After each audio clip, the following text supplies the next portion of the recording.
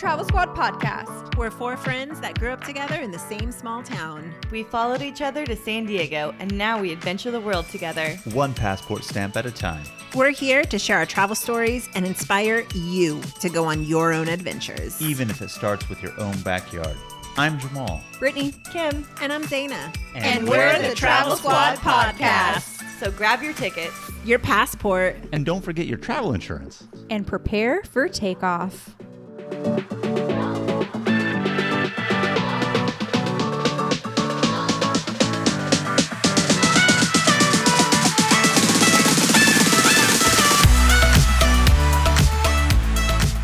Hello, fellow travelers. Hello. Hello. Hello. Welcome to episode 31 of the Travel Squad podcast. Today, we are taking you with us to Lebanon. Lebanon 2020. We have been planning this trip for over 3 years, and we are finally here to talk about it. This was actually a 10-day trip, but in Lebanon, we only spent about 5 days. We added on Dubai, which is a whole nother episode, and we'll talk all about that in a little bit. It's our next episode, actually. But I've been wanting to go to Lebanon ever since Jamal and I first started dating in 2007. So for the last 13 years, I've been eating Jamal's dad's authentic Lebanese cooking, and I've been dying to try authentic Lebanese food in the heart of Lebanon. Shawarma, falafel, baklava. Fatouche. I love Fatouche. So this is Jamal and I's motherland. In fact, the last place that I lived before moving to San Diego was actually Beirut, Lebanon, and Beirut is the capital of the country. So this trip for me was super bittersweet and really nostalgic because I've had some of my best younger years there partying throughout the city, and I did go to school there too. So good times. Was it on the path of nostalgia? It really was. It really was. Was it the warmth of the West Side? You know it. Stay tuned for next week's episode in Dubai and you'll get those references. So you guys ready to talk about Lebanon? Yalla. Yalla. Let's get it. Yalla, Yalla, just so yalla, everyone knows, is hurry up or let's go in Arabic. So It really can mean anything. you want it can, to it be. can. Hurry But up, those are let's the go, those run are, across the street. those are the main things that it's used for. So while we were there, definitely the squad was using key Lebanese phrases, and yalla being one of them. So Jamal, why don't you tell us about the current situation in Lebanon? Yeah, so we, as mentioned earlier by Kim, have been planning this trip for 3 years. We've been saying Lebanon 2020 for a very long time. And finally, in September of 2019, we had booked it. And literally 2 weeks after we had booked it, a little fiasco has gone down in the motherland for Zaina and I in Lebanon. They're currently having an economic crisis of sorts. Lebanon is one of the most heavily indebted countries in the world. They have a bond that's due in March. So by the time you're listening to it, the bond has been due and they don't really have the money to pay it.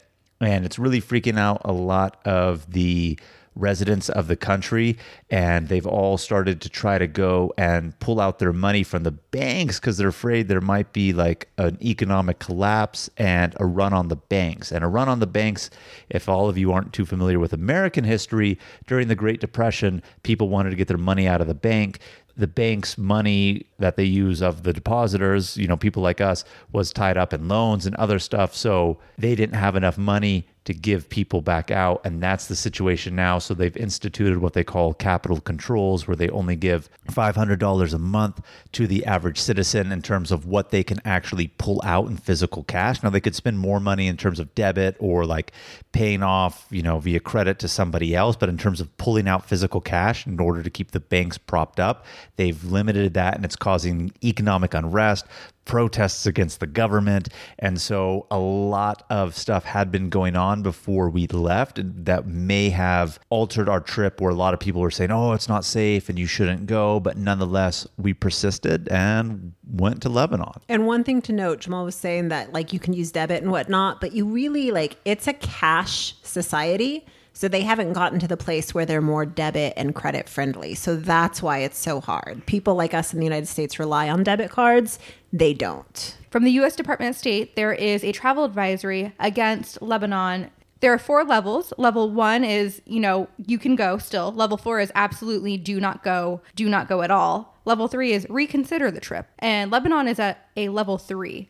So we were like, should we go? Should we not go? We were kind of watching the protests, seeing what was happening, because we did not want to essentially get stuck there. That was like our worry. But all was well. Our worry was that we would get there and that we would be prevented from doing all of the touristic activities that we had planned. That's true. There's a lot of road closures. Yeah, because one thing I didn't say, I was talking about the situation and the protest, but one of the things that they're doing to protest the banks and the government beyond that is actually, blocking roads to and from the airport or in and out of the city of Beirut. So if you want to leave the city and go do activities, whether you're a local there or a tourist, it can be hindered based on the protests that are going on and the blocking of the roads. So we got some tips for you guys that we're going to get into. Tips. And like Xana said, she already brought this up, bring cash. You can't really bring your debit card or your credit card. A lot of places don't accept them now because of the economic crisis. We saw a lot of restaurants, a lot of merchants saying, we're not accepting credit card payment, cash only. And they've actually, during the protests, have destroyed a lot of bank ATMs. So it would be really hard to pull out cash if you can't find an ATM to pull cash from. Yeah, and so when we're saying bring cash, you're thinking, well, what's their local currency? I'm coming with my home currency, whether it be the US dollar or anything else. But let me tell you something. They want US dollars over there. So if you have US dollars, it'll spend as good as anything else. They don't care that it's not in local currency. So when we say bring cash, bring your US dollars. If you aren't an American and don't have US dollars, it'll be easier for you to trade it into dollars and use it there because that's their preferred default currency to use would be the dollar. And like Brittany said, the ATMs are, some of them busted up, but on top of that, they put in what we talked about earlier, those capital controls. So even if you're coming with an American card, they're still really going to limit how much physical cash you can actually pull out yourself. So you want to have your currency on you. 1,500 Lebanese lira is equivalent to $1, and it's exactly that. So if you go to a store and something costs $2, you can physically give them $1 and then 1,500 Lebanese lira, and they will take that. Or, now they're not really giving US dollars back so much, but when I used to live there, they would give you a mixed change of American dollars and Lebanese lira. At the time now, 1,500, but there is a black market right now for it to increase to 2,000 Lebanese lira to equal $1. Crazy. Another thing that you should know is that the traffic and the car driving is wild. They don't abide by lanes. They don't abide by lights. They'd somehow make it work. I didn't see a single accident there, but I don't know how we avoided them the whole time.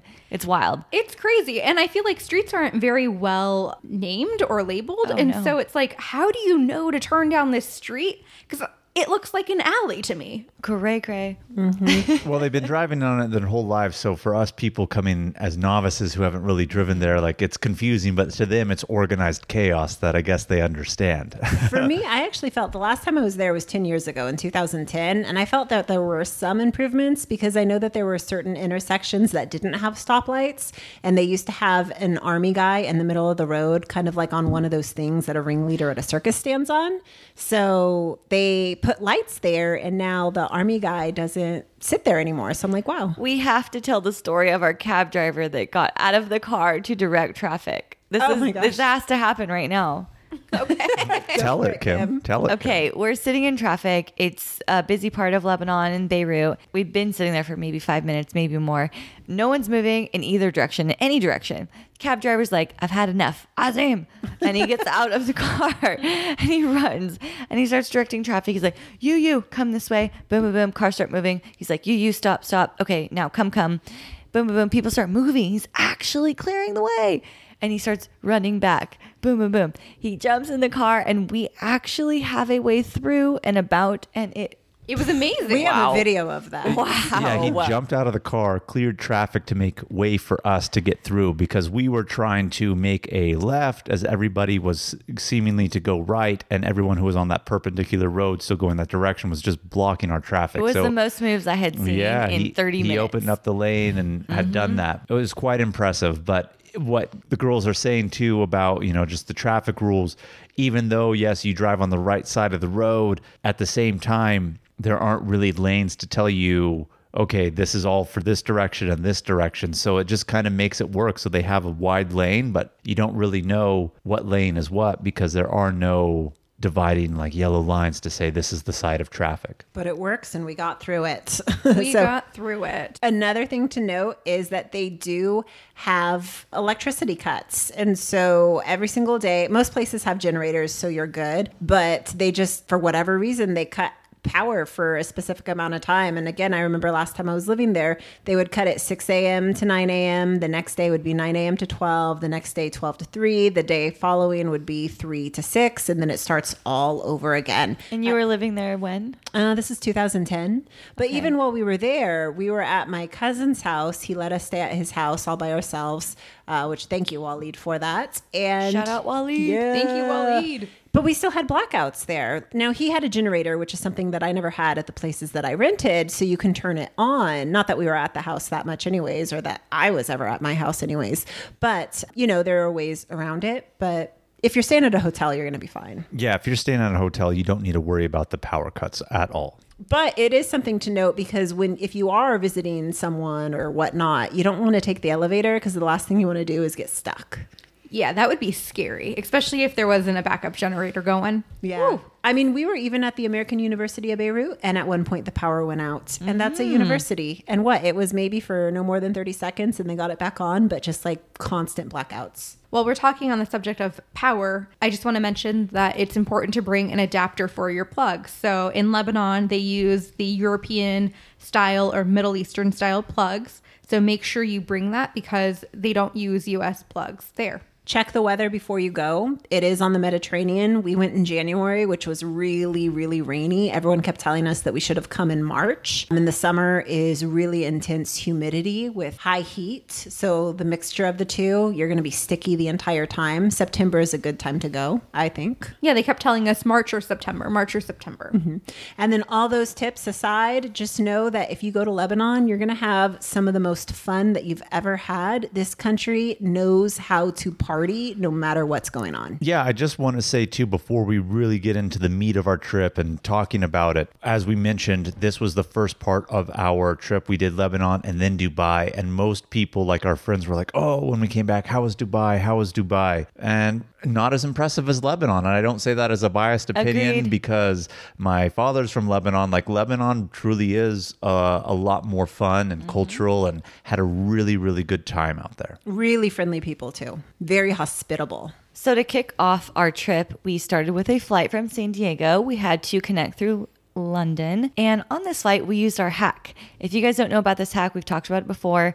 If you send us a written 5-star review, we will give you our hack on how to get upgraded for free. Or if there is no seats for upgrading, you will at least get treated like you were in first class. And that's exactly what we did on this trip. What did we get? Oh my God, we got so much. So started off at the check-in counter. She allowed us to board with first class passengers. She said, I don't have the availability to upgrade you because the flight is booked, but you can board with the first boarding group. And that was just the beginning. What else? So it was nice because I've never boarded that far, like before everyone. So we had the entire section to ourselves. We didn't have to fight for space or anything. And then once everyone got on the plane, they brought us champagne. Once we were in the air, they brought us champagne. They brought us champagne to start off with in economy. If you're flying business class or first class, you usually get that, but you don't get that in economy. And they specifically brought us a bottle of champagne from the front cabins in first class and business for us to have. And we had legit champagne glasses. Like, this wasn't in the tiny plastic throwaway cup.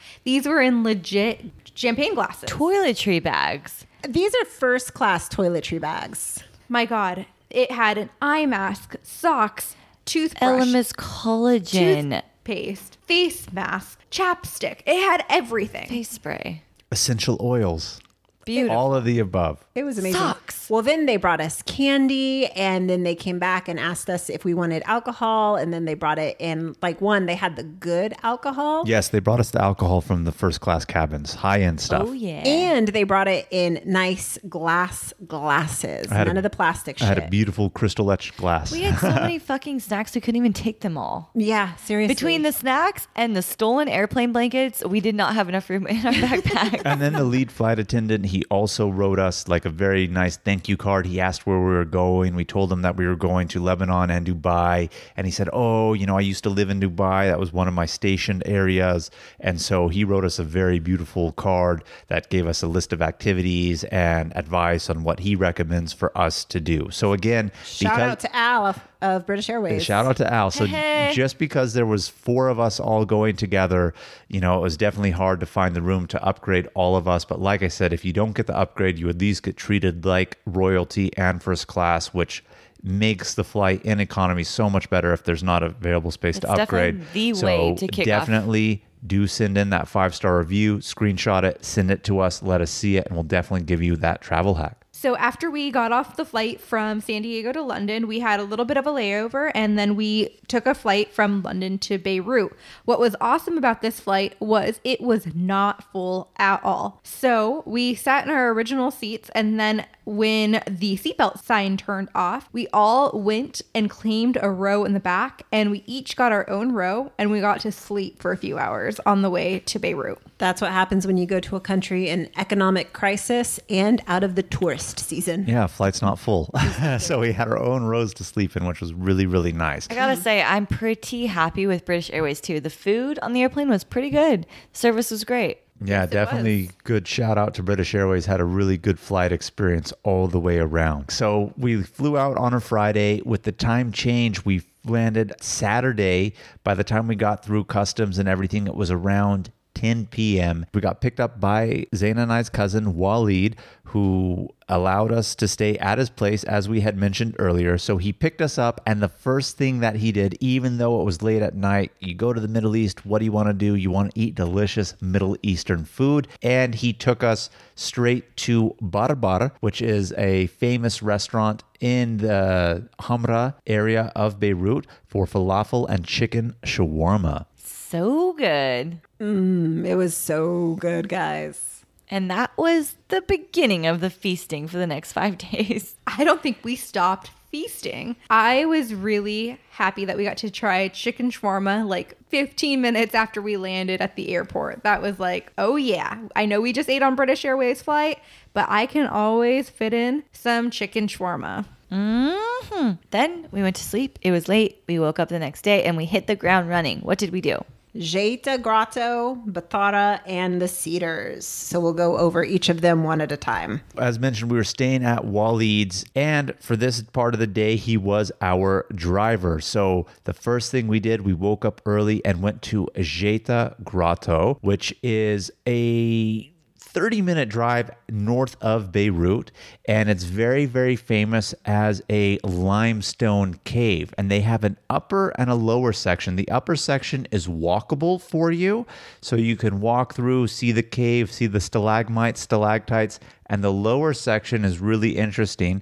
That's where all the water accumulates, so you can actually take a little river cruise, if you will, within the cave in that area because of the water. And there's no walking space. You have to take a boat in that area. And for those of you who aren't going with family who are chauffeuring them around, they do have buses and whatnot. So you can always take a bus there. It's about 11 miles north of Beirut. You can also get a Viator tour. We did not do that, but we did meet some girls who did do that tour. Yes. Yeah, so we got to Jeta Grotto at 9 a.m. and I would recommend it getting there right when it opens because we were the first people in the cave. They literally opened the cave for us. Turned on all the lights. Yeah. And Straight up celebrity status walking in there. And squad tip to know is you do have to put your cell phone, Which sucks. in a locker. They watch you put your phone in the locker. They're really strict. They're really strict. They give you the key and they say that there's absolutely no photos inside the cave. By the way,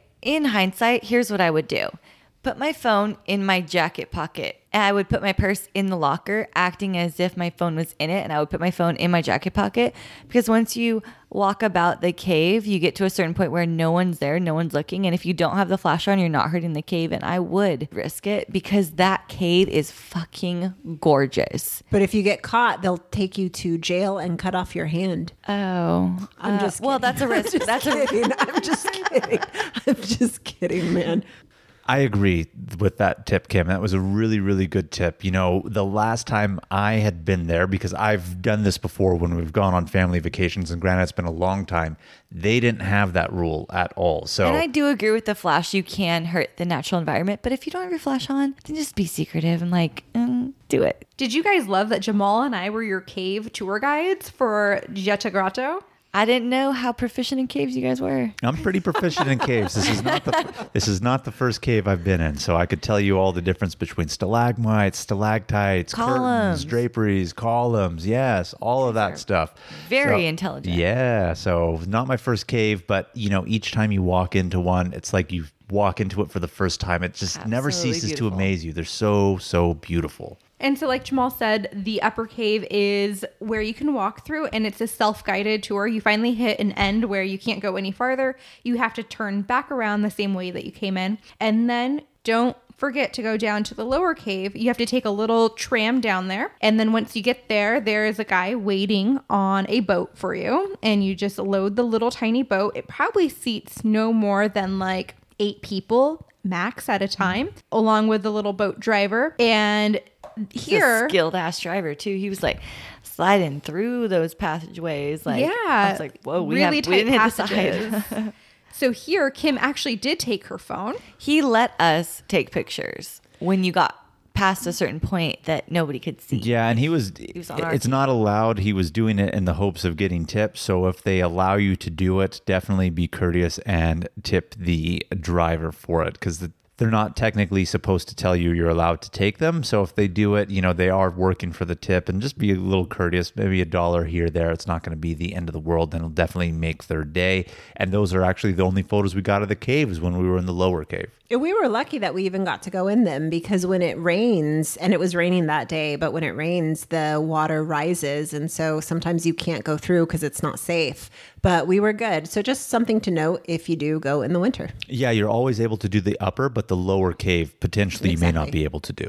Yeah, because when Zaina says the water rises, you're on water in the cave. So if the water rises so much, you might not be able to sit up without hitting your head on the structures. So all in all, you'll probably spend about 1 or 2 hours there, and then you'll move along to the next place, which is another waterfall just down the road. What's it called? Afka Grotto. Beautiful, right? I didn't even know that we were going to do this waterfall. Well, Alid kind of just slipped that in. Yeah, he did. He led us on so many surprises that day, because we thought that we were just going to do XYZ, and he took us everywhere. So another big shout out to him. Yeah, because from Jeta Grotto, we were planning to go to Batara Gorge Waterfall, which is a very, very famous waterfall. It's in the mountain areas in North Lebanon, and it's cutting through multiple layers of the limestone in like little rings. It's hard to describe, but if you Google it, it's absolutely amazing. And we wanted to go there. So along the way,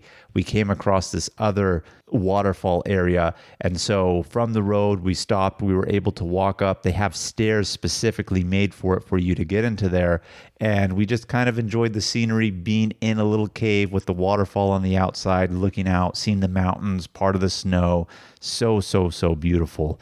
But that was nothing in comparison to the main thing that we wanted to do, which, as we said, was go to the Batara Gorge waterfall. The waterfall drops about 255 meters, which is about 837 feet into the Balat pothole. And you can hike down, and we really wanted to hike down to it. However, our cousin said it would take about 20 minutes. So that's 20 minutes going down and 20 minutes going up.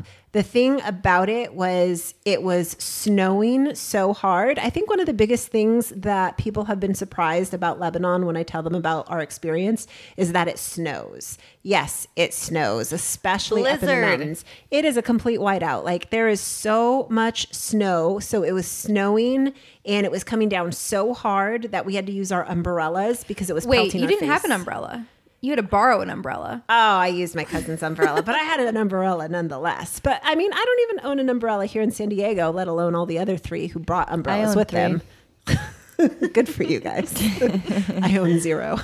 So we used our umbrellas because the snow was coming down so hard. And because the snow was coming down so hard, all of us were getting wet. We weren't equipped for the snow because this wasn't what we were expecting. So we didn't go down because it was just too much. I mean, we Some knew. of us didn't bring the proper footwear. I was going to say we knew there was going to be snow in the mountains. I just wasn't expecting it to be a full-blown blizzard. And to the point about the waterfall, you see photos of it online and you see people like standing at the base of it. And I thought like, okay, when you get there, you're just at the base, but no, you're at a high elevation. And as Zaina said, you have to do the hike down. So what goes down must come up. And it was freezing. It was like blizzard Blizzarding. conditions. So we saw it from the elevated position, but we're like, okay, we're too cold to invest the 45, 50 minutes potential to like hike down and then hike back up.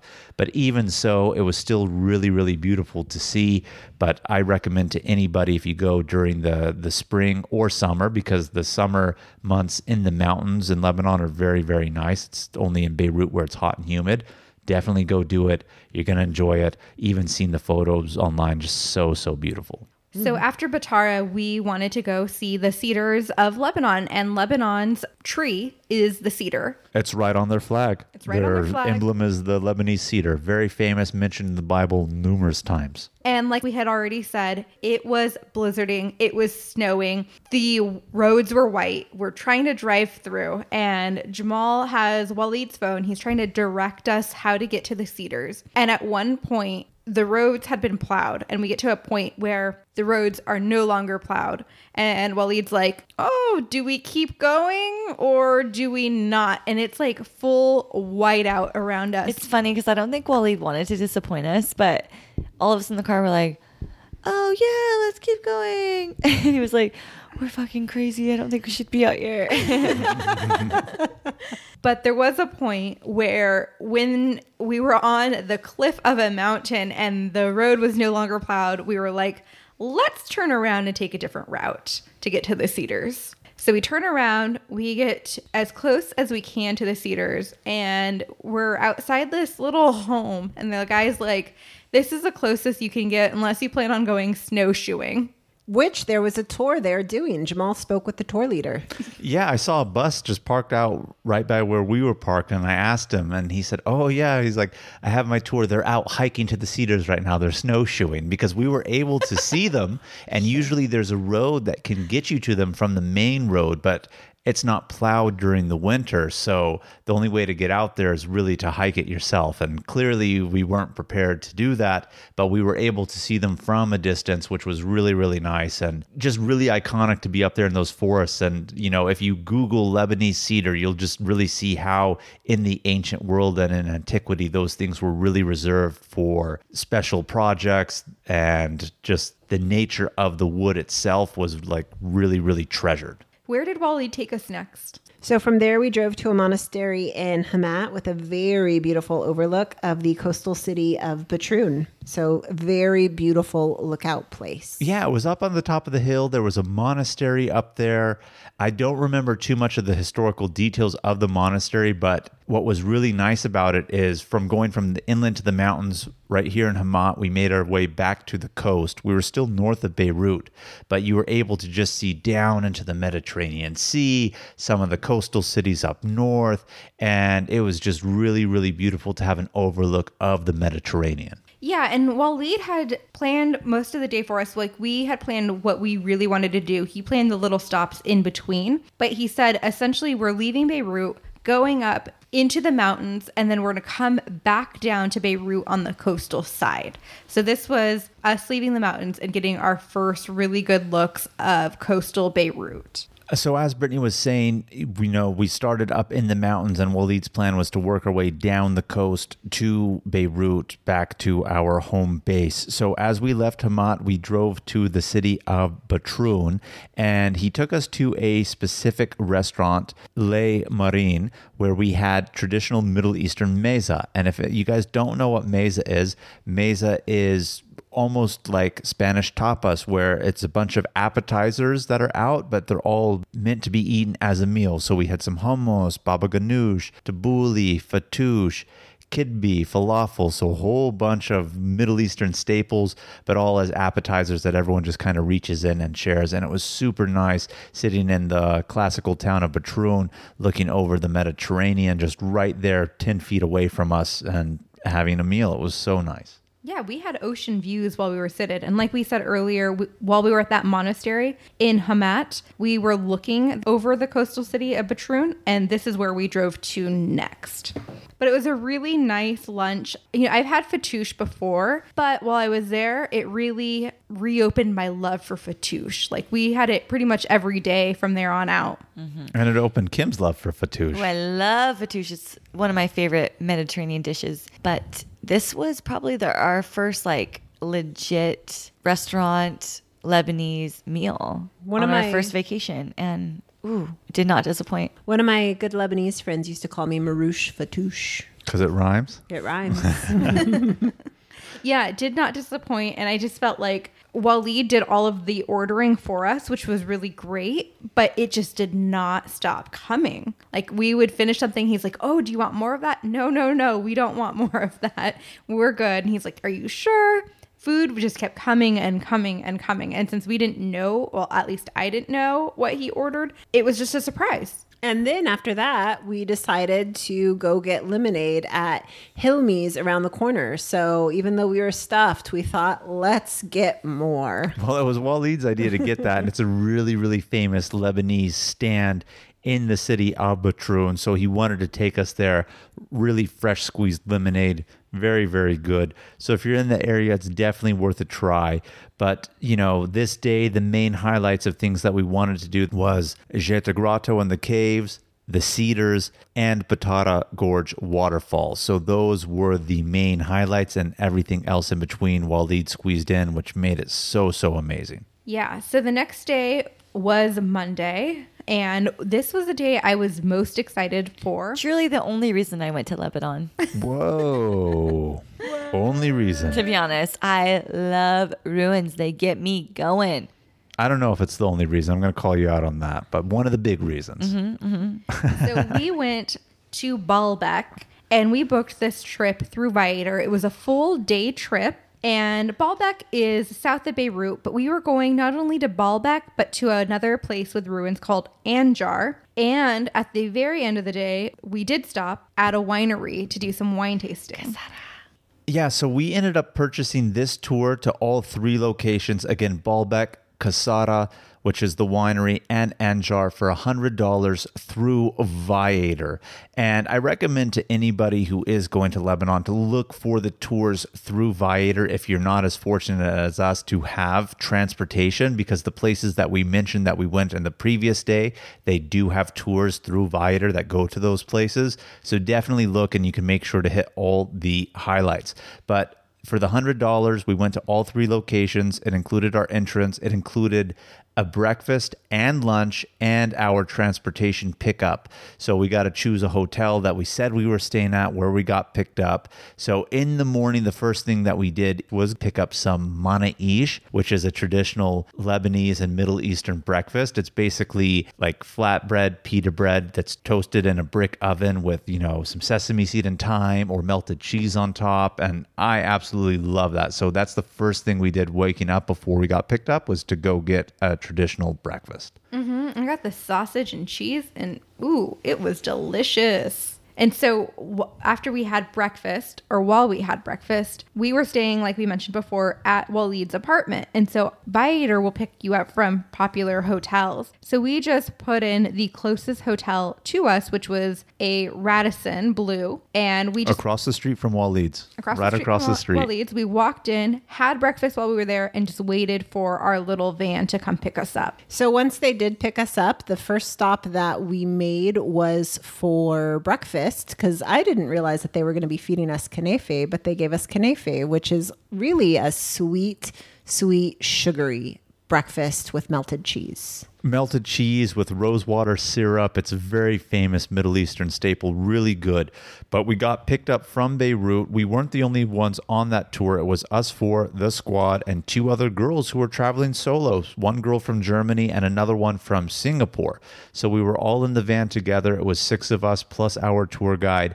And to get to Baalbek, it's in the Bekaa Valley, which is Lebanon's fertile agricultural valley. So you have to get away from the coast, through the mountains, and then down into the valley, which distance-wise isn't very far because Lebanon's a very, very small country. But with the roads, even though they do have main roads, traffic, etc., it takes a little bit of time. But within the hour of being in the car, we stopped at the breakfast place to have that kanafe. And from there, it was maybe another 25-minute drive to Anjar, which is a UNESCO World Heritage Site. And we saw the ruins of Anjar. When you get to Anjar, you're going to see mountains all around. And on the other side of the mountains is Syria, because this is really close to the border there. So another thing to note is as we were getting closer to Anjar, you do see a lot of just really makeshift tents out there. And those are the Syrian refugees who started coming into Lebanon since 2010. So a lot of them have been there in that country for that long. And these are not homes. These are like makeshift tents. The refugee camps. Yeah, refugee camps where it gets at probably, he said, like below 0 sometimes in the winter. Well, they're talking in Celsius, so freezing like 32, 31 degrees. Yeah, so it's Lebanon. It's just a big melting pot of a whole bunch of different people. So we get to Anjar, and what I took away from it was built for the caliphate as a palace city, and it's just one big, large pleasure palace, essentially. They have Roman baths. They have like structures for the women that they had living there to please the men, and they would stay in their own quarters, and the caliphate would come down and he would rub his ear, and then that would be one woman's signal to go spend the night with him. And then the next night he would go and, I don't know, rub his eyebrow. And that would be another woman's signal to spend the night with him. A little ball scratch was another woman. Maybe. Who knows what the signals were. But no, Brittany mentioned the caliphate. What a caliphate is, it's the leader of an Islamic ruling city or culture. So Anjar was built in the 8th century. So we're talking in the year 700. So really, really long time ago. And again, it was the pleasure palace for the caliphate of the time, and really awesome old ruins. And it was only recently discovered like in the 1930s and 40s, because now Anjar and the city around it is a big Armenian population. And so they found the ruins themselves. And so they've still continuously been digging them up, but they never really finished excavating the site because of the Lebanese civil war. So they know what they know of it now, but there's still so much more that's buried under there that they haven't like fully excavated. But it's a UNESCO World Heritage Site, and just so amazing to see those type of ruins. That is so cool. And when we were there, I was asking our tour guide, who made this? Is it the Romans? He's like, no, the Arabs. The Arabs took recycled materials from what the Romans had made and built this. And I was just like, wow.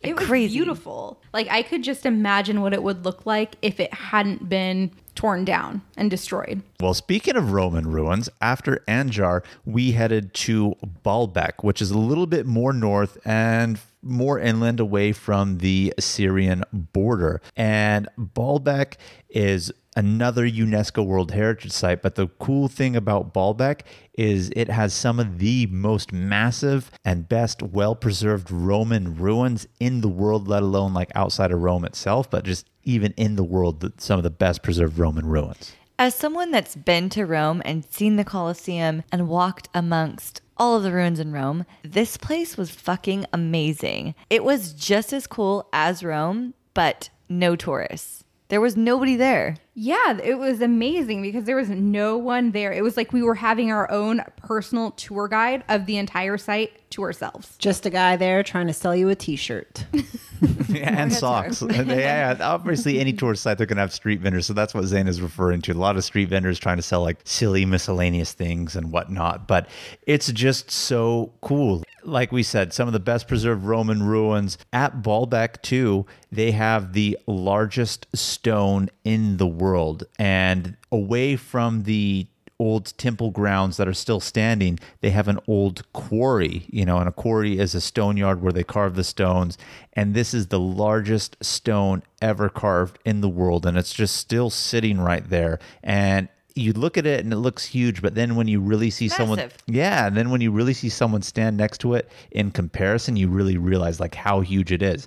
And that was the biggest, and they've done more excavation and they realized there's another one lower to it that they've never like fully carved out of the limestone itself that's still sitting there. So it's crazy. During their excavation too, they also found out that this largest carved stone is inside of a graveyard. Like that's kind of creepy. But very creepy. It was cool to see. And that's one of the coolest things that I thought about Baalbek was Baalbek is a town. It is a city. And the ruins are underneath everything that the town is built on. It's not just in this one site that we went to see, which does have massive, very impressive ruins, but they're all throughout the town. And there would be lions' faces or little sarcophaguses that were put into the ruin site that were found in the city. And they're still there. They're not all dug up. Yeah, they were saying that there's a lot to still be discovered. Like some of it is underneath people's houses now as well. But when we were at the actual site of Baalbek, we explored two main temples, and they were called the Temple of Bacchus and the Temple of Jupiter. Jamal loves Temple of Jupiter. I love Bacchus. Oh, I love the Temple of Jupiter. One, because what's left standing now is only 6 pillars, and it's like the famous icon of Baalbek is the standing 6 pillars left of the Temple of Jupiter. But it is one of the most massive temples or Roman temples ever built. So it still has its base foundation, only the 6 columns now that are still standing. But you think of how big it's going to be, because then you see the Temple of Bacchus, which Kim really loved. That's pretty much 100% still intact, all the columns all the way around, and it's massive. And then when you realize that it's only like a third of the size of Jupiter, you just think to yourself, Jesus, what did Jupiter look like when it was still standing? Bacchus, wine and women. And orgies too, I thought, right? Orgies. Yeah, it was basically the Roman pleasure palace of the area was the Temple of Bacchus. Everywhere you look was like wine, orgies. Like, okay, And you really know it because if you look at the carvings, and our tour guide pointed them out, they had a bunch of like grapes, glasses of wine, women topless that are like pouring wine. So it really was the Roman pleasure palace in the area. Romans were super into pleasure. Yes, they were. I mean, they didn't have the internet back then. What else are you going to do? Do something with your time. Pleasure and architecture, apparently. Exactly. What was really impressive about the stones was, one, there are tons and tons. And it's like, how did they move all of these stones and get them perfectly into place?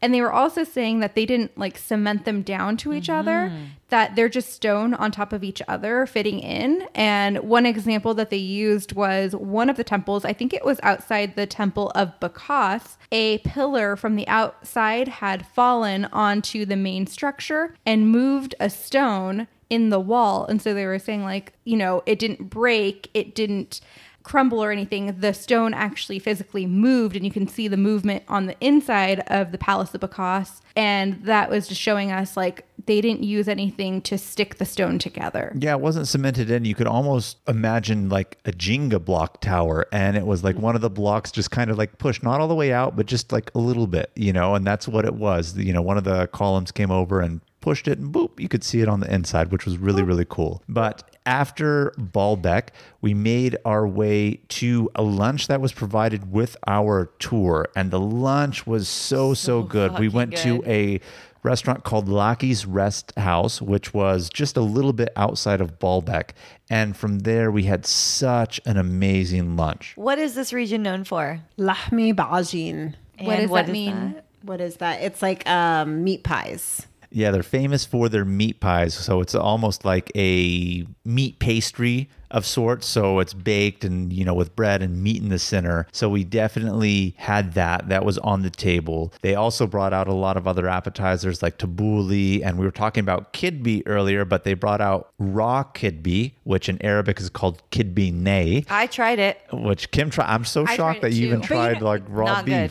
I was so proud of Kim, but I knew what it was. As soon as I saw it, I was like, oh, it's kidbeh nay. But Kim didn't know what it was. And she was like totally going for it. And I was like, yeah, you should try it. She Gotta totally try tried it. when you're there, right? I was so proud of you. And the other I girl, almost threw it up, to be honest. But well, the German girl I'm glad tried I it. tried it. She was like, she spit it out, and it's so funny because she didn't really speak that good of English, which I was just so proud of her for. Like, gosh, good for you. You really only speak German, and you're still a woman traveling by yourself, which is amazing. But they did bring out like the cooked kidbeh, and so when that was bomb. Yeah, she was so funny because she was like looking at me like, what is it? And then I pointed to the kidbeh nay, and then I was like, final or whatever it was that I said, and she got that like, oh, okay, this is the before and this is the after. But no, it was so good. So beyond just the normal appetizers they brought out and what that region is famous for their meat pies, we had chicken shawarma on a plate with mounds of garlic sauce, French fries, like Lebanese coleslaw. It was so, so good. Loved it, loved it, loved it. Yeah, we arrived to the table and there was all of these apps on there. So it was like meza and we're filling up. And then finally, after we're done filling up, we get another plate, which is our meat plate, our chicken shawarma, everything. It's like, oh my God, how are we going to keep eating? But you find a way. You find a way to do it. Well, after Baalbek, we moved on from the restaurant there and we went to Kasara, which is a famous winery and wine region of Lebanon. You were Wine excited tasting. about this, Kim. Oh, yeah. Not only did we get a Viator tour to Baalbek that had breakfast and lunch, but we got wine tasting with it. It's fucking amazing. Zaina loved it. So, under normal circumstances, yes, I would have loved it. But throughout the entire day, I was slowly feeling not good. And so by the time we got to Kasara, it was maybe like 4 o'clock or something like that. I don't know. But I was not feeling well at all. And you get 3 wines to taste. And by the time the second one came out, I was just like, I can't even. And you could just see it on my face how like over everything I was. I don't think like I was irritable or mean. I think Zaina had a freak out, almost a freak out. Yeah. I think you could just see it on freak my out face. for sure. Let's vote. How many people think Zaina had a freak out and was irritable at this point? No. 3 out of 4 of us. I know our Everyone listeners but can't see hands Zaina. up, but hands are up. I looked at everyone. I said, I'm going to go to the bathroom because I was just not feel. How did I say it? You did. And by the way, the wine tasting was amazing, but this place was awesome. They had like a whole wine cave. They took us through a tour through. I've been in a couple wineries that have caves. This was a massive cave, very impressive cave. It really went deep in there. I think So they many said something barrels. like they had like 15,000 barrels in there. Yeah, And it was so it was like huge. corridor after corridor within the cave. But all jokes. over $1 million or over 1 million bottles in there. Yeah, too. yeah, yeah. But all jokes aside on giving Zaina shit about the freak out, I mean, we're giving her a hard time. She really was starting to feel sick on the trip and start to have like strep throat. So Don't we worry, understand. my freak out's coming up. I know. But we're just giving Zaina, a hard time nonetheless. But I don't realize that I'm getting Jamal sick had a just freak out yet. every day. We haven't even discussed this yet. I don't know about a freak out every day. I don't know what you guys are talking about. But anyway, When we were in the tunnels, real quickly, when we were in the tunnels touring the winery, I did end up speaking to one of the guys in the tour with us. He was an older gentleman from New York, American. And he looked at me and he said, they told us we shouldn't really come, but here we are. And he mentioned how he's having a great time. So just want to throw that out there. Go to Lebanon. It's a great time. The guy from New York said so too.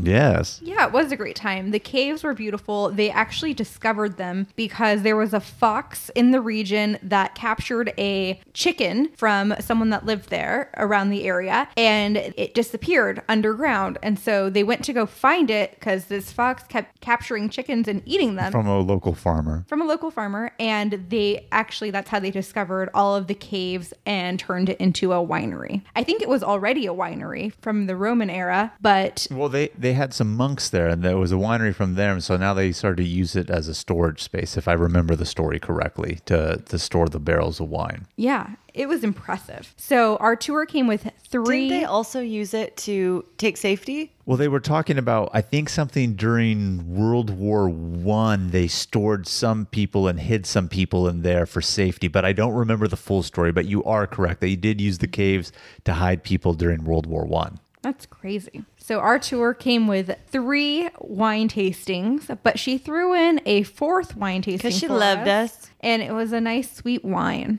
It's good. And you know what? I gave mine to Kim because she never gives me shit about my freakouts. So Until we're recording, because she raised her hand, if you forgot. she did, but then she said that like Zaina didn't really have a freakout. I know, and I said you were sick. I gave you credit, too.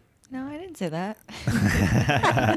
But so anyway, that pretty much concluded our tour that we purchased through Viator. Obviously, they took us back to Beirut, but what a deal for $100. All the food that we got, the 3 sites that we got to go to, Anjar, Baalbek, it included our entrance fees, the wine. But as soon as we got back into Beirut, our cousin Waleed wanted to take us out to dinner, even though we had just had lunch a little bit ago. Well, one last thing I wanted to say about the winery before you moved on, Jamal, was that when you got to the winery, if you weren't satisfied with just the 3 wine tasting, there was an option to upgrade and pay the difference for more tastings, because we got the amateur tasting, but they did have like 2 other tasting that offered higher quality wines for professional wine tasters. For those more developed palates. For the more developed palace, more high-end wine and more tastings than the 3, right? I think it was like 5 tastings and better wine. There was one that had like 5 and I think one that had 6. Hey Squatties, we want to share one of our favorite travel products with you. Liquid IV is a category-winning hydration brand fueling your well-being while traveling. One stick fits into 16 ounces of water to give you 3 times the electrolytes of traditional sports drinks and hydrates you 2 times faster than water alone. Their half-ounce hydration multiplier powder packet is the one product you need in every suitcase, carry-on, and day pack. We use it while flying on planes because flights can be so dehydrating. We use it when we feel jet lagged, when we're out on a hike, and after a long night out that has us feeling worn out. In just one stick, you get 5 essential vitamins, B3, B5, B6, B12, and vitamin C. Liquid IV also now comes in 12 delicious and refreshing flavors to keep your hydration routine exciting. Our favorites are the lemon lime and tangerine with immune support. It's made with premium ingredients, all non-GMO and gluten, dairy, and soy-free. Get 20% off when you go to liquidiv.com and use Travel Squad Podcast at checkout. That's 20% off anything you order when you shop Better Hydration today using promo code Travel Squad Podcast at liquidiv.com. Hey Squatties, let's take a quick detour to talk about our travel itineraries that we've created just for you. We just launched several new international trip itineraries, including Tulum and Japan. This is on top of the itineraries we already have for U.S. trips like the Hawaiian island of Kauai, the U.S. Virgin Islands, as well as national park trip itineraries, including Utah's Mighty 5 National Parks and a week at Grand Teton and Yellowstone. These fully built out 20 to 30 page PDF guides are available for instant download on our site right now. Every detail of the trip is laid out for you, so all you have to do is download, book, show up, and have fun. The itineraries tell you where to fly into, the exact route to take, where to stay, park entrance prices, where to eat, driving distance between attractions, the things to see and do, even the hikes we recommend, their mileage, and the time to allot for each one. And believe it or not, so much more. Be sure to head over to TravelSquadPodcast.com to download your very own comprehensive travel itinerary today. So we get back to Beirut, and we felt like we had been eating all day. We had the Stuffed. Manaish in the morning, then we had the Kanefi. At Lucky's, we had a bag the of cocky meza. still with us. Yeah, we took cocky bread, and we had that with us still, too. And we get back to Beirut, and Waleed says to us, "Are you guys ready for dinner? We have reservations at 8:30." And we're like, And this is when I realized I will never go hungry in Lebanon. You'll never go hungry in Lebanon. If there's one thing the Lebanese are famous for, it's their food and hospitality.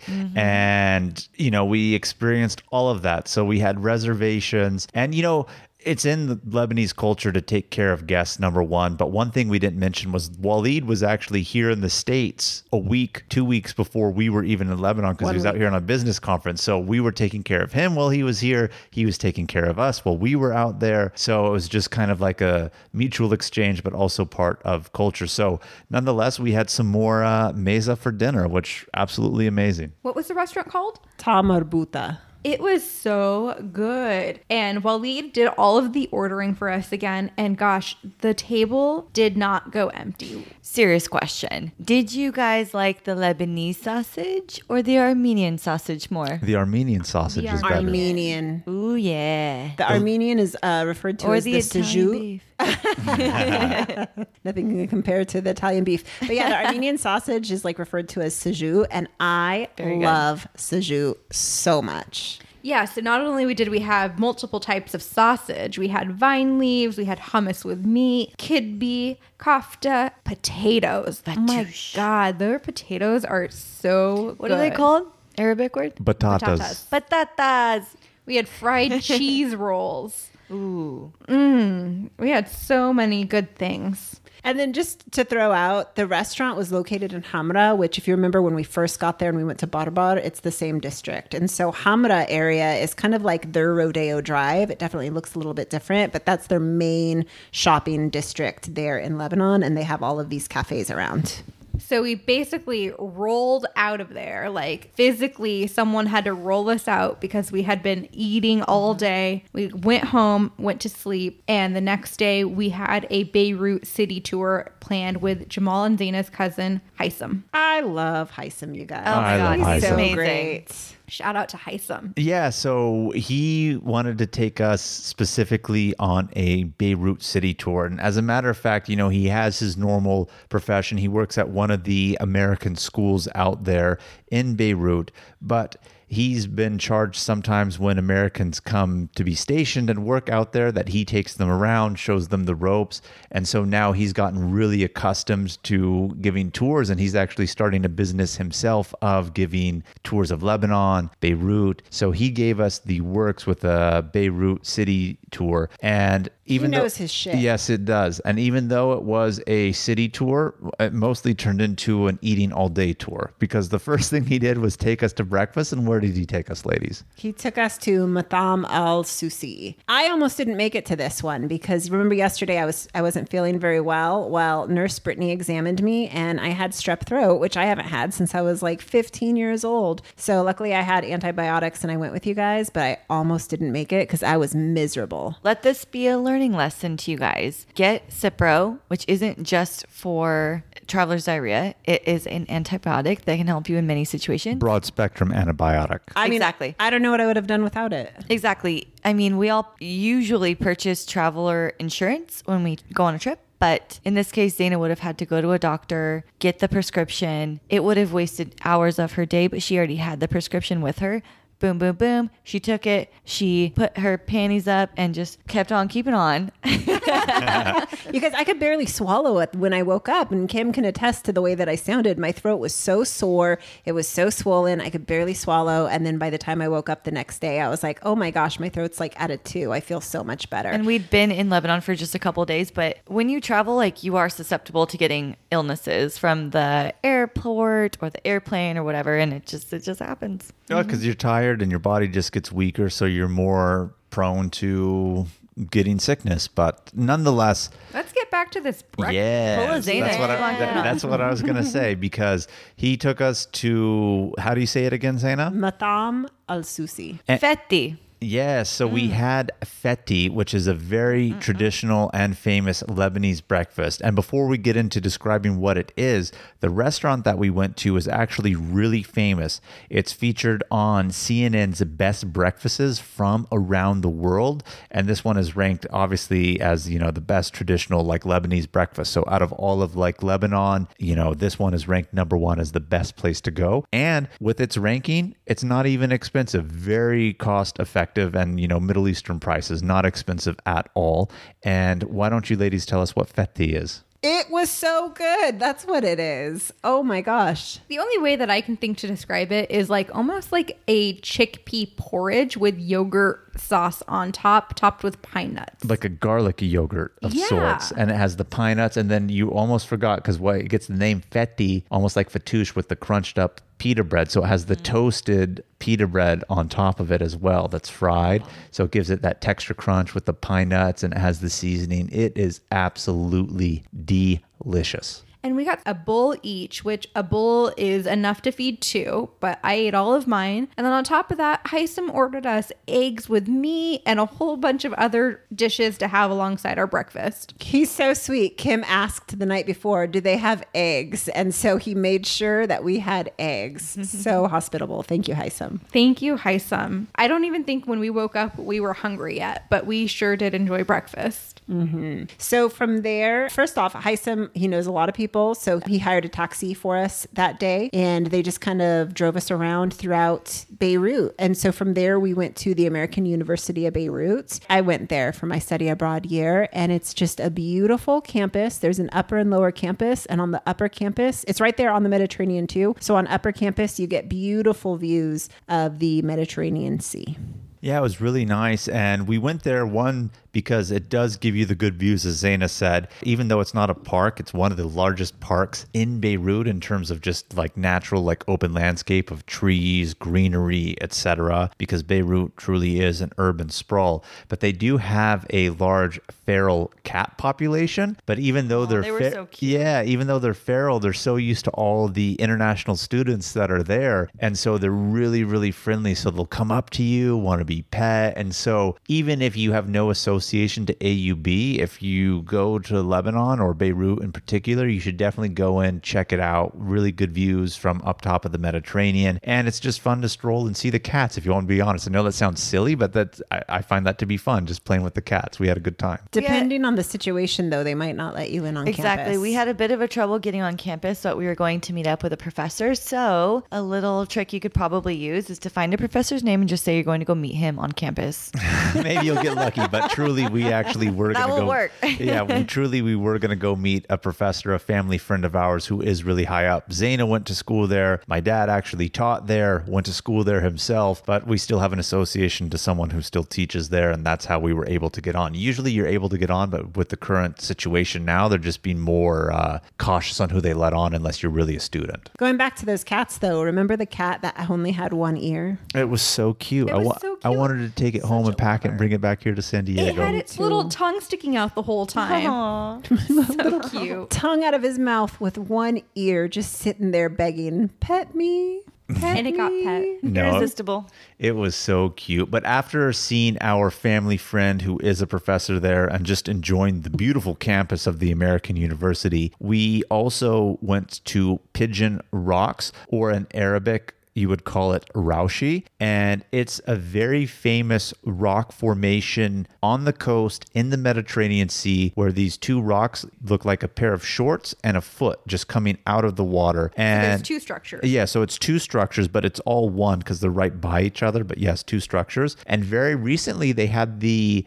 Red Bull cliff diving off of those rocks. So if you Google like Red Bull Beirut, you'll see the cliff diving off of those rocks, and it'll just give you a little bit of perspective. But we went there because it's a famous landmark, gives you good views of the sea. But they also do have a cafe that is there that we went to, the Bay Rock Cafe, and we enjoyed some coffee and smoking some hookah while we were enjoying views of the Mediterranean. That was so much fun. In the sunshine. Yeah, the only day that we really had sunny in Lebanon was the day that we did the Beirut city tour, which was really, really nice. Yeah. Well, we did pack our umbrellas, but we didn't really have to use them much. And it was so nice to be outside in the sunshine on the Mediterranean, admiring the Pigeon Rocks and smoking hookah at Bay Rock Cafe with beautiful views. What did you think of Pigeon Rocks, Kim? I thought it was gorgeous.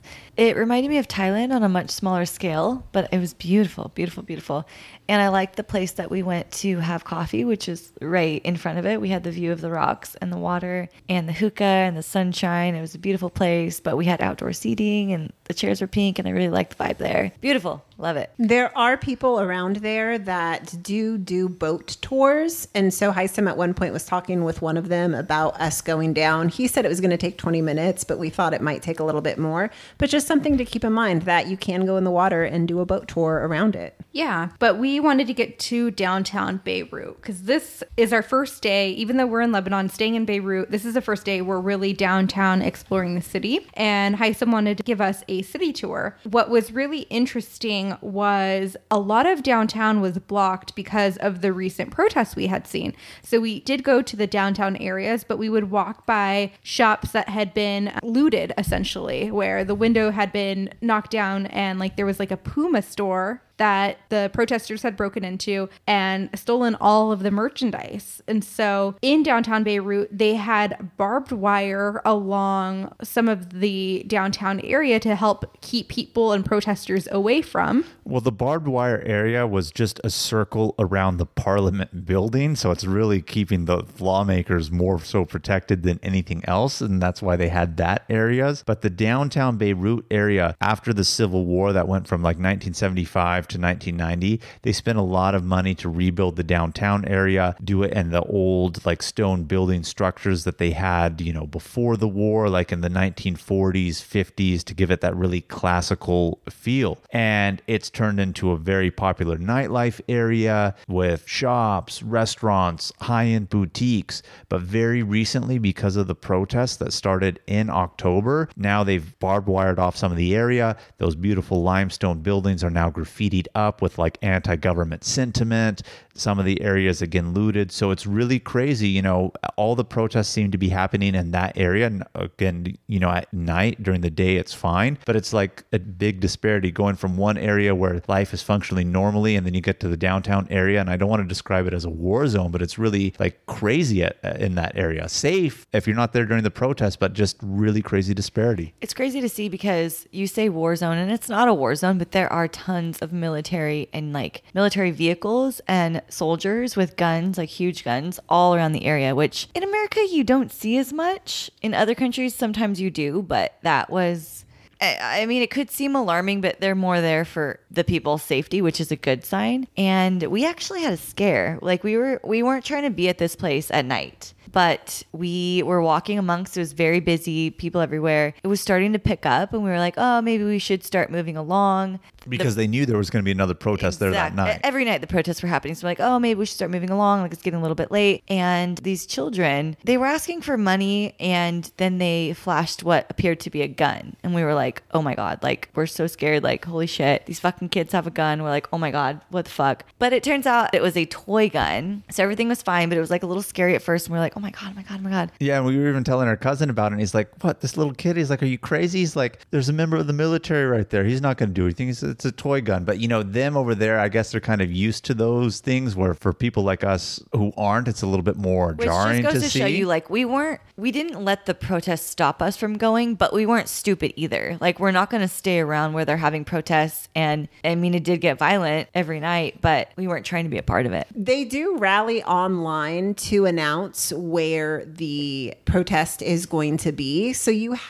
know what's going on. So that's fine. But the night that we arrived ended up being one of the most violent protests of all. And so at that point, the army started using tear gas. So the army downtown had their gas masks ready for later that night. And Haitham was saying that, you know, when he was talking with some of the military, you can just see how on edge they are because no one wants to go through that, right? They're the ones that have to break up all the protesters or whatnot, but they're ready to go. They're ready to rock. Because Haitham was talking to the military people simply because there is a huge clock tower that is there. A Rolex. Yes, and it is a Rolex huge clock tower inside where the Parliament area is. And under normal circumstances, you can go in, but right now it's being barbed wired all the way around. And so he kept asking different people if there's any way that we can go in there, which there was not. What's crazy though is the barbed wire isn't like on top of a fence in most cases. It was like on the street level. Like there was one point where I was talking with Jamal and his back was to the barbed wire and he backed up a step and it was like, oh shit, you could be cut. But we did get to see from afar the Rolex watch tower. We also got to see some of the high-end stores and we went by the I Love Beirut sign. So we've been by the sign before in Amsterdam, and it's been like super, super, super crowded. But when we were there in Beirut, we were the only people taking pictures next to the sign. Yeah, you know what I really think it is? I think it's a couple things. One, we're in Lebanon during the off season of travel time. Two, I think just with the protests right now, even normal tourism that would come in the off season really isn't there. And downtown Beirut is now like ground zero for the protests. So not a lot of people are really going there right now unless you're going there to be at night for the protests, or you're a government worker working in the downtown buildings or some of the shops that are still open in the area. But what's really funny is like you hear in the news all these protests, and we were thinking about it before we go. But if you're not in downtown and you're a couple blocks away in a different region, like life is functioning as normal. It's just really in those regions. So it was really kind of surreal to be in a capital's downtown, like real downtown, and just kind of be somewhat of a ghost town. It was surreal. It was eerie, but there's a lot of history in the downtown area, and they have Roman baths in there, Roman ruins even in the downtown area. All the buildings look very French. Yeah. One thing that we didn't mention is that they do have a huge mosque downtown as well. And this was built by our former Prime Minister, Rafiq al-Hariri. And he spent about 50 million of his own dollars. He is a billionaire. He spent about 50 million of his own money just to construct that mosque. It's and I gorgeous. believe that's his final resting place because he was assassinated there in Beirut in 2005. So after we got to see what we could see of downtown, Kim was on the brink of a freak out. Kim had a freak out. I'm not even going to deny it because it's true. I was hangry. But it was a hangry freak out. Yep. I was hangry. I was about to eat someone's head. We had breakfast, at 9:30, 10 o'clock. And by now it's like 4 o'clock. And we still hadn't I'm eaten. so hungry. I'm like, I don't even care. Whatever it comes with. We're at the closest place. Just feed me. I remember being Like, in the holy car. shit. She was in feed beast her. mode. We were on the way to the restaurant and someone asked Kim a question and she shook her head and she's like, I don't care. And the way that she said, I was like, whoa, Kim never gets mad. And Kim is like, whoa, she's having a freak out, man. Yeah, because we were trying to figure out where we wanted to go. Heisem wanted to take us someplace in particular, based on what we said we wanted to eat. But at that point, we just decided to go to one of the three options that was closest because Kim was on the verge of her hangry freak out. So we went to I think Heisem was Kebabji. scared. He was like, let's just find the closest restaurant. I'm Maybe, scared of this but chick. we ended up going to Kebabji, which is a famous shawarma place, and we had Really good. shish tawouk, which tell us what that is, Zaina. Ishtawu is meat wrapped in pita bread. So it's almost like a shawarma, but not like more like kebab style meat. I think that there's a difference between they do like shawarma versus shishtawu, the way that they cook the chicken. Shish kebab. Makes sense. There you go. Really traditional Middle Eastern food. We got it all. So this, I would say, was probably at like 4 p.m. We're eating lunch, and we briefly go back to our apartment, which is Waleed's apartment, before we end up meeting up with Zaina's friend Layla, who she's known for a long time, for an 8:30 dinner. That's common time for dinner. 8:30. 8:30. In Lebanon, it is. It really is. I mean, I remember coming to Lebanon once and I was talking with Layla on Facebook Messenger and she's like, wait, you're here? And I was like, yeah, I just got here. And she's like, oh, okay. Me and my husband are going to come pick you up. And it was like 11 o'clock at night. And then we went out for like this big feast that night. Like, it's just so standard to eat late, I feel like. So where did we go with Layla? We went to M Sharif Cafe, which is in the Zaytuna Bay. The Zaytuna Bay is more of a newer area. When I left Lebanon, they were still under construction, and it's just a new area right there on the Mediterranean. Yeah, it's like a little region shop area that they've built right by the harbor where all the rich people dock their yachts. So Yacht hence City. the bay in Zaytuna Bay. So surprise, surprise, we had meza for dinner. And it was So good. delicious. It was so good. Falafel. It was really good. But considering all the Middle Eastern food that we had been eating, one thing in particular was a standout this night. And why don't you ladies tell us about it? The dessert. We had Ghazal el-Benet, which literally means the girl's hair. So But it's not hair. It's not no, hair. it's not hair at all. So it's inside is a really thick, creamy, delicious Delicious. ice cream, and surrounding it is like a nest of this cotton candy. And then it's topped with typically pistachios and Crystallized rose petals. crystallized rose petals. So it's very beautiful as well. And I had never heard of this, never had it before. And my God, did it impress. And it was big enough to where it fed all 4 of us, 5 for Layla and 6 for her friend Rola. So just major shout out to Layla, you guys. I've known her for like over 15 years and she's a really good friend. She's the sweetest. Yeah, she's great. We all just needed a few bites each because we were stuffed from dinner still. Stuffed from lunch still, probably. Stuff from all of our days in Lebanon thus far. So from there, we went out with Layla and Rula to the Jemazy district. That used to be kind of where you would go to party, but over the past few years, it's kind of moved to the Mar Michiel area. So either one, you're going to find bars. But this is the night that the new government was announced. So a lot of people were afraid of going out. So when we were driving down the street there in Jemazy, most of the places were closed. So Layla had a few places in mind, like, oh, let's go here for drinks. But they're all dead because no one wanted to go out. So finally, we settled on Paloma. And this is supposed to be a party area. They were saying how under normal circumstances, you're like sitting on top of people because it's so packed, but it was pretty much empty. Yeah, there wasn't very many people there, but good drinks. And Jamal was starting to have a freak out by the end of this night. I wasn't starting to have a freak out. I just wasn't I wasn't feeling well in general.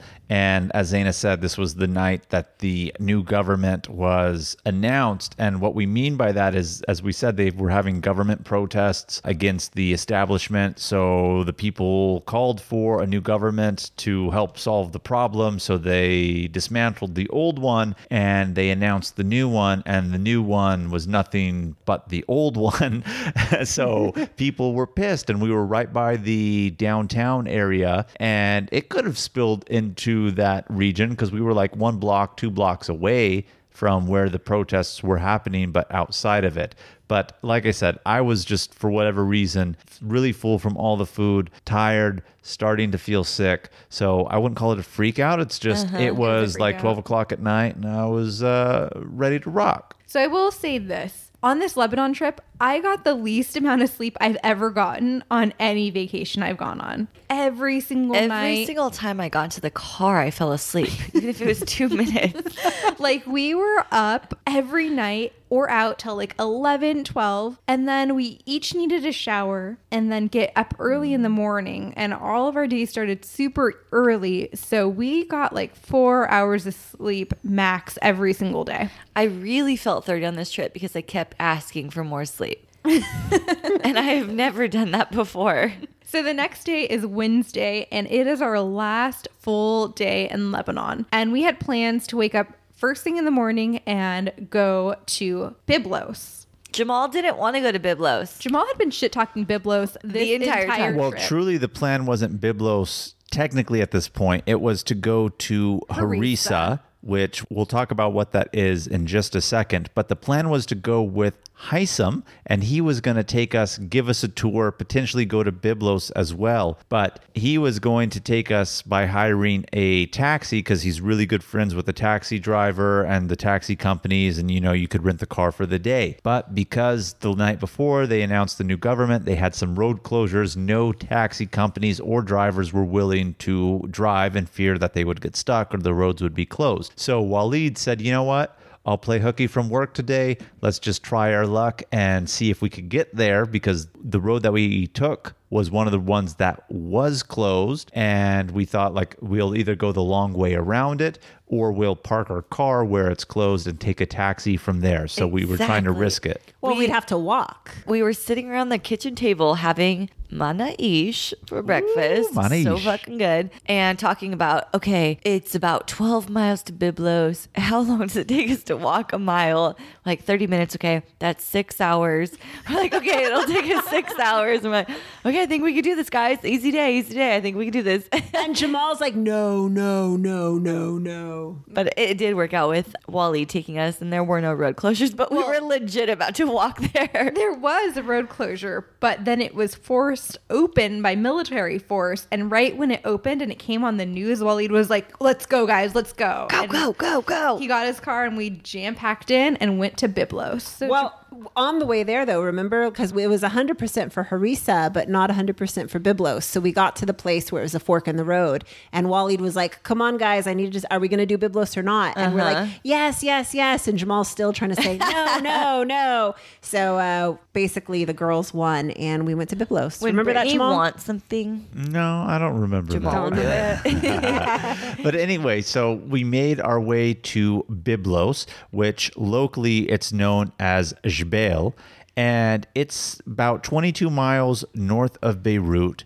And again, another UNESCO heritage site. That's what I love about Beautiful. Lebanon. Such a small country and so many UNESCO sites. much history. And I mean, like, we're the Middle East. This is where Jesus is from, you know? yes, Jesus Cristo? this is where human beings originated, for that matter. if Didn't you the wanna- Bible get its name from Byblos? Byblos is one of the origins of the name Bible. Yes. Wow. Yes, yes. So Byblos was first occupied between the years 8,800 to 7,000 BC, and they know for sure that it's been continuously inhabited since 5,000 BC, making it one of the oldest continuously inhabited cities in the world. In the world. And as a matter you of guys. fact, the oldest seaport in the world is in Byblos. That's still being used today. Yes. And it's crazy. Still used today. Oldest and most continuously used port. We don't get that kind of history in California No, we don't. or in the United States at all. We have a California Railroad Museum. Yeah, I guess we do. From the 1800s. Park. But you know what's really interesting though about Byblos is the ruins that are there, because the original inhabitants of the area are called the Phoenicians, and they have the original ruins there. And then another ancient culture, I believe it was the Greeks, they built on top of that. And then after the Greeks, it was the Romans. So it's this one city with ruins after ruins built on top from different, cultures and origins, which is so interesting. It was really cool because you actually could see the layers in the ruins. It's like, wow, this is so old. Crazy. And so we went into the citadel and the ruins, and you can just explore the whole area. And then there was stairs after stairs to get to like this top area that had a great outlook to the Mediterranean. And then you could go down and explore the grounds and see like their old amphitheater. And there was like a bird watching box, and there was old train tracks that went through the area as well. It was just really cool to go out and explore the grounds. And it was pretty affordable. For example, Jamal and Zaina, they asked like the guy at the front, "Hey, if we tell them we're Lebanese, do you think we can get in for a cheaper price?" And for the Lebanese, it's only 5,000 lira. And again, 1,500 lira is $1. So it's not very much to get in. For Americans, it was 8,000 lira. Well, not for Americans, for non-Lebanese. Let's put it that way. Well, they did have a sign that Lebanese are the 5,000, but Waleed was saying that like, oh, okay, we'll just do one Lebanese and 4 non-Lebanese. And I was like, no, Jamal and I are fine, And so he told him, and he's like, yeah, okay, fine. So, So we told got him me three and Brittany were three too. Lebanese, 2 foreigners. but we really are. We really That's are. true. yeah. I am at heart. Part of the family, Kim. So what did we do after we explored Byblos? Where did we head to next? Harissa. Wait, real quickly though. So Jamal, for someone who really didn't want to go to Byblos, can you let our listeners know, what did you think? I enjoyed my time very much. He loved Byblos. I enjoyed my time very much. As a matter of fact, it's really nice because up in that area, again, you see the ruins. It's right along the water, which is also really pretty. You could almost feel like you're in Greece a little bit, on the Mediterranean with those type of ruins. But I feel like in Byblos, that's the clearest and bluest water I had seen on the entire trip was in that area. So it made it extra nice. I think Jamal also kept saying, what is there to do in Byblos? And really, you could spend hours there just exploring the ruins. There's also tons of shops along the alleyways and streetways. Tons of shops for like magnets and little knickknacks. and- Souvenirs. Did you know that later Jamal told me Byblos was his favorite thing and place we went in Lebanon? Nuh-uh, Are really? you fucking serious? No, she's He did. joking. He I did doesn't want to not. admit it, No, but he did. don't, Brittany. That's not true. Literally I the did whole not time he say was like that. cock blocking us on Byblos. No, it's not because I didn't want to go. I thought there was other stuff that we could do in Beirut that was different. I didn't want to run the risk of getting caught up there with the road closures, but we're past that. We went, we had a good time. After that, we made our way to Juni and Harissa. Now, just so you guys are familiar, Juni is a little bit north of Beirut, not too far north, and that's the city at the bottom of the hill. Harissa is the city at the top of the hill, and they have a cable car that goes from Juni to Harissa, but the main attraction beyond the view from the top is they do have a Virgin Mary statue that's called Our Lady of Lebanon, and they have a big Catholic church at the top. It's very famous because Pope John Paul II has actually been there and given service and mass at that location, but it just gives you an amazing view from the top of the mountain down to the Mediterranean. You could see Beirut, you can see the city of Juni below. So beautiful. Let's talk about the cable car. It is, first of all, it is a long cable car. It's 1,570 meters long. So there was 5 of us. Jamal and Waleed got into one cable car and the girls got into the other. But let's hear your experience in the cable car, Kim. I mostly held it together until it started going more vertical, and then I was really freaked out. Well, I thought it was kind of not funny, but funny that us 3 are in the cars. So you can only fit like X amount of people in the cars. So we decided Like 4 people. And they're made in the 50s. Yeah, they're old. And so we were like, okay, we'll divide ourselves by sexes. So the girls went first. And you're already high up because it's like on the 2nd floor. And then you cross the street with the cable car. And then once you cross the street, then you ascend at about an 80% incline. And after we crossed the street, Kim thought it was over. And I'm like, oh, no, Kim, look up. And then she like realizes, oh my God, we're about to go up practically vertical to the top of a mountain. Mini panic attack. It's like, this is nerve-wracking. Tron in Shanghai Disney, and I'm freaking the fuck out.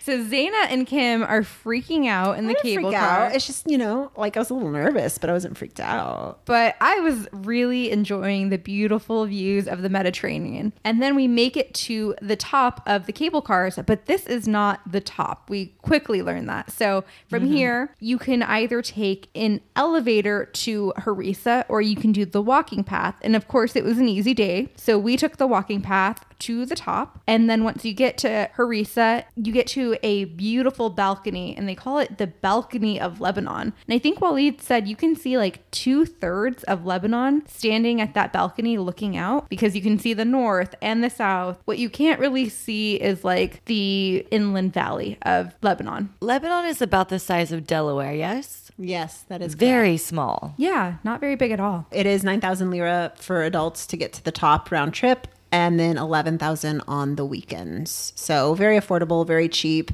Remember we were talking about blackouts? It has been known to happen there too, but they've got a generator and they just get it back up. I've ridden it twice and I've never ever had a power outage there. So The one thing I do want to say is you can take the cable cars to the top. It's not the only way to get to the top. Again, a normal city is at the top, so there are roads. So if you're taking a taxi or other type of transportation, you can get there by road, but the scenic and enjoyable thing to do is to take the cable cars all the way to the top, and it's definitely really, really nice. Again, you see the statue of the Virgin Mary. I would equate it to their version of Christ the Redeemer, just like Cristo Blanco in Peru. It's another one that we've all been to kind of as the squad. Very, very nice, and just amazing, amazing views from the top. we say cable car, there they call it teleferique. So if you're looking for the station, it's the teleferique station. Another thing to know about the Our Lady of Lebanon is that it's a sacred place. So you should keep your voice low. People are there praying. They're there bringing flowers. It's a very holy place. They have music playing. You're not supposed to take pictures. You're supposed to be very respectful there. Yeah, and there are stairs on the Lady of Lebanon. So you walk up the walking path to the balcony where it is Harissa, and then where that statue is, there is like a spiral staircase to the top to elevate your view even more. And one last little thing I want to throw out is Mondays, they are closed during the winter. And by it being closed, we're referring to the cable car itself. If you still want to make it to the top, you can make the drive. So after Harissa, Waleed had one thing in particular that he wanted to do. And this was on our way back into Beirut. We stopped at a restaurant called Mano, and this is in the Armenian district or suburb, a little bit north of Beirut. And he wanted to take us here because they have a classical twist on a Middle Eastern favorite, shawarma. And again, this is the Armenian district, so they have sajuk shawarma, which is their Armenian sausage, but they make it as if it's a shawarma sandwich. So instead of beef, lamb, or chicken, it's the Armenian sausage. And it was really, really good. Definitely worth the visit.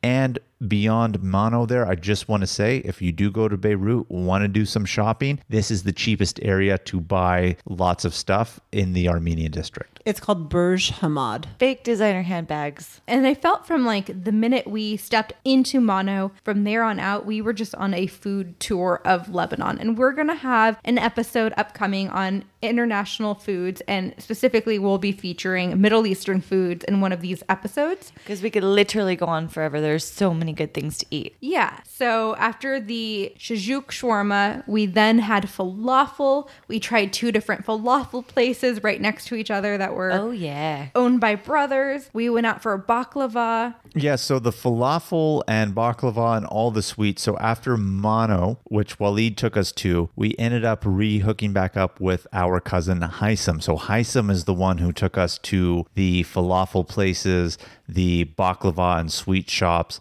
And the falafel place that we went to was really famous because they were 2 brothers that owned a restaurant and had a fight. And now they have their own restaurants right next to each other with the same family name, but they're 2 separate restaurants and they have slightly different falafel recipes. So we did that, and that was really cool to do. We got a ton of baklava. By a ton, I mean we got 3 full bags of baklava for the last night we were there. It wasn't just baklava. It's like cakes and candies. Yeah, it was a and whole kilos assortment. of. Yeah, every tray was half a kilo. A kilo is 2.2 pounds. So we almost got 3 pounds of sweets. I really connected with Haitham during this food tour. I'm glad that you did. I'm glad that you did. And so we ended our night in Beirut with just at a family dinner. Again, we're going to talk about all of the food we ate in another episode, but that is pretty much what we did before Thursday flying out to Dubai. Is there anything else that anyone wants to add in? Any last final thoughts? No, not necessarily about Lebanon. I mean, it was just an amazing place and such a different kind of culture that you don't get to experience in the US. So I absolutely loved it. I absolutely loved the wonderful airport lounge that we got to stay in. That was amazing. And it was like the best way to kick off our next leg of the trip, which was in Dubai. Yeah, the last thing that I want to say is there's always a lot of negative connotation about the Middle East, saying it's unsafe to go to, and rightfully so for certain places. And a lot more recently has been talked about Lebanon just because of the protests and the economic situation. And I use this as an example. We've mentioned it before in other episodes about Mexico, and you hear, oh, it's unsafe, this, that, and the other. Well, I just want to tell you,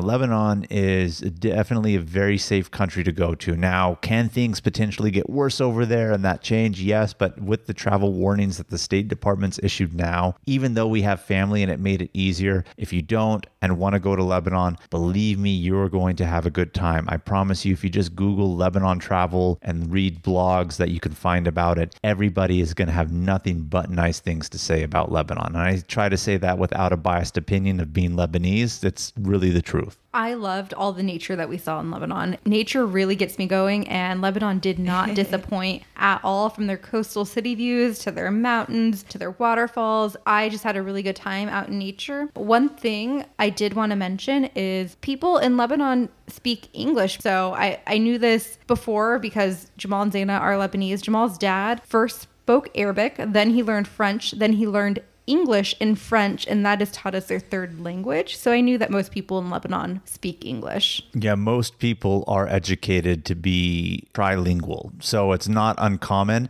And if people don't know English, they just probably don't know it well because they're not practiced, but they know enough. Most people definitely know English. Lebanon is a really underrated country that's often overlooked. Yeah. Meet one Lebanese and tell me that they're boring. You no. just can't. Not at all. God, the people are so good there. So nice. All right. Well, that's all we have for you this week. Hope you guys enjoyed it. Thank you so much for tuning in to our episode this week. To keep the adventures going, please be sure to follow us on Instagram at Travel Squad Podcast and tag us in all of the adventures that you're doing. And of course, send us in your questions of the week. If you found the information in this episode to be useful or you thought we were just plain funny, please share it with a friend that would enjoy it too. Please subscribe, rate, and review our podcast, and tune in every Travel Tuesday for new episodes. Make sure to keep your bags packed and don't forget your passport because next week we're just taking a short flight over to Dubai. Dubai.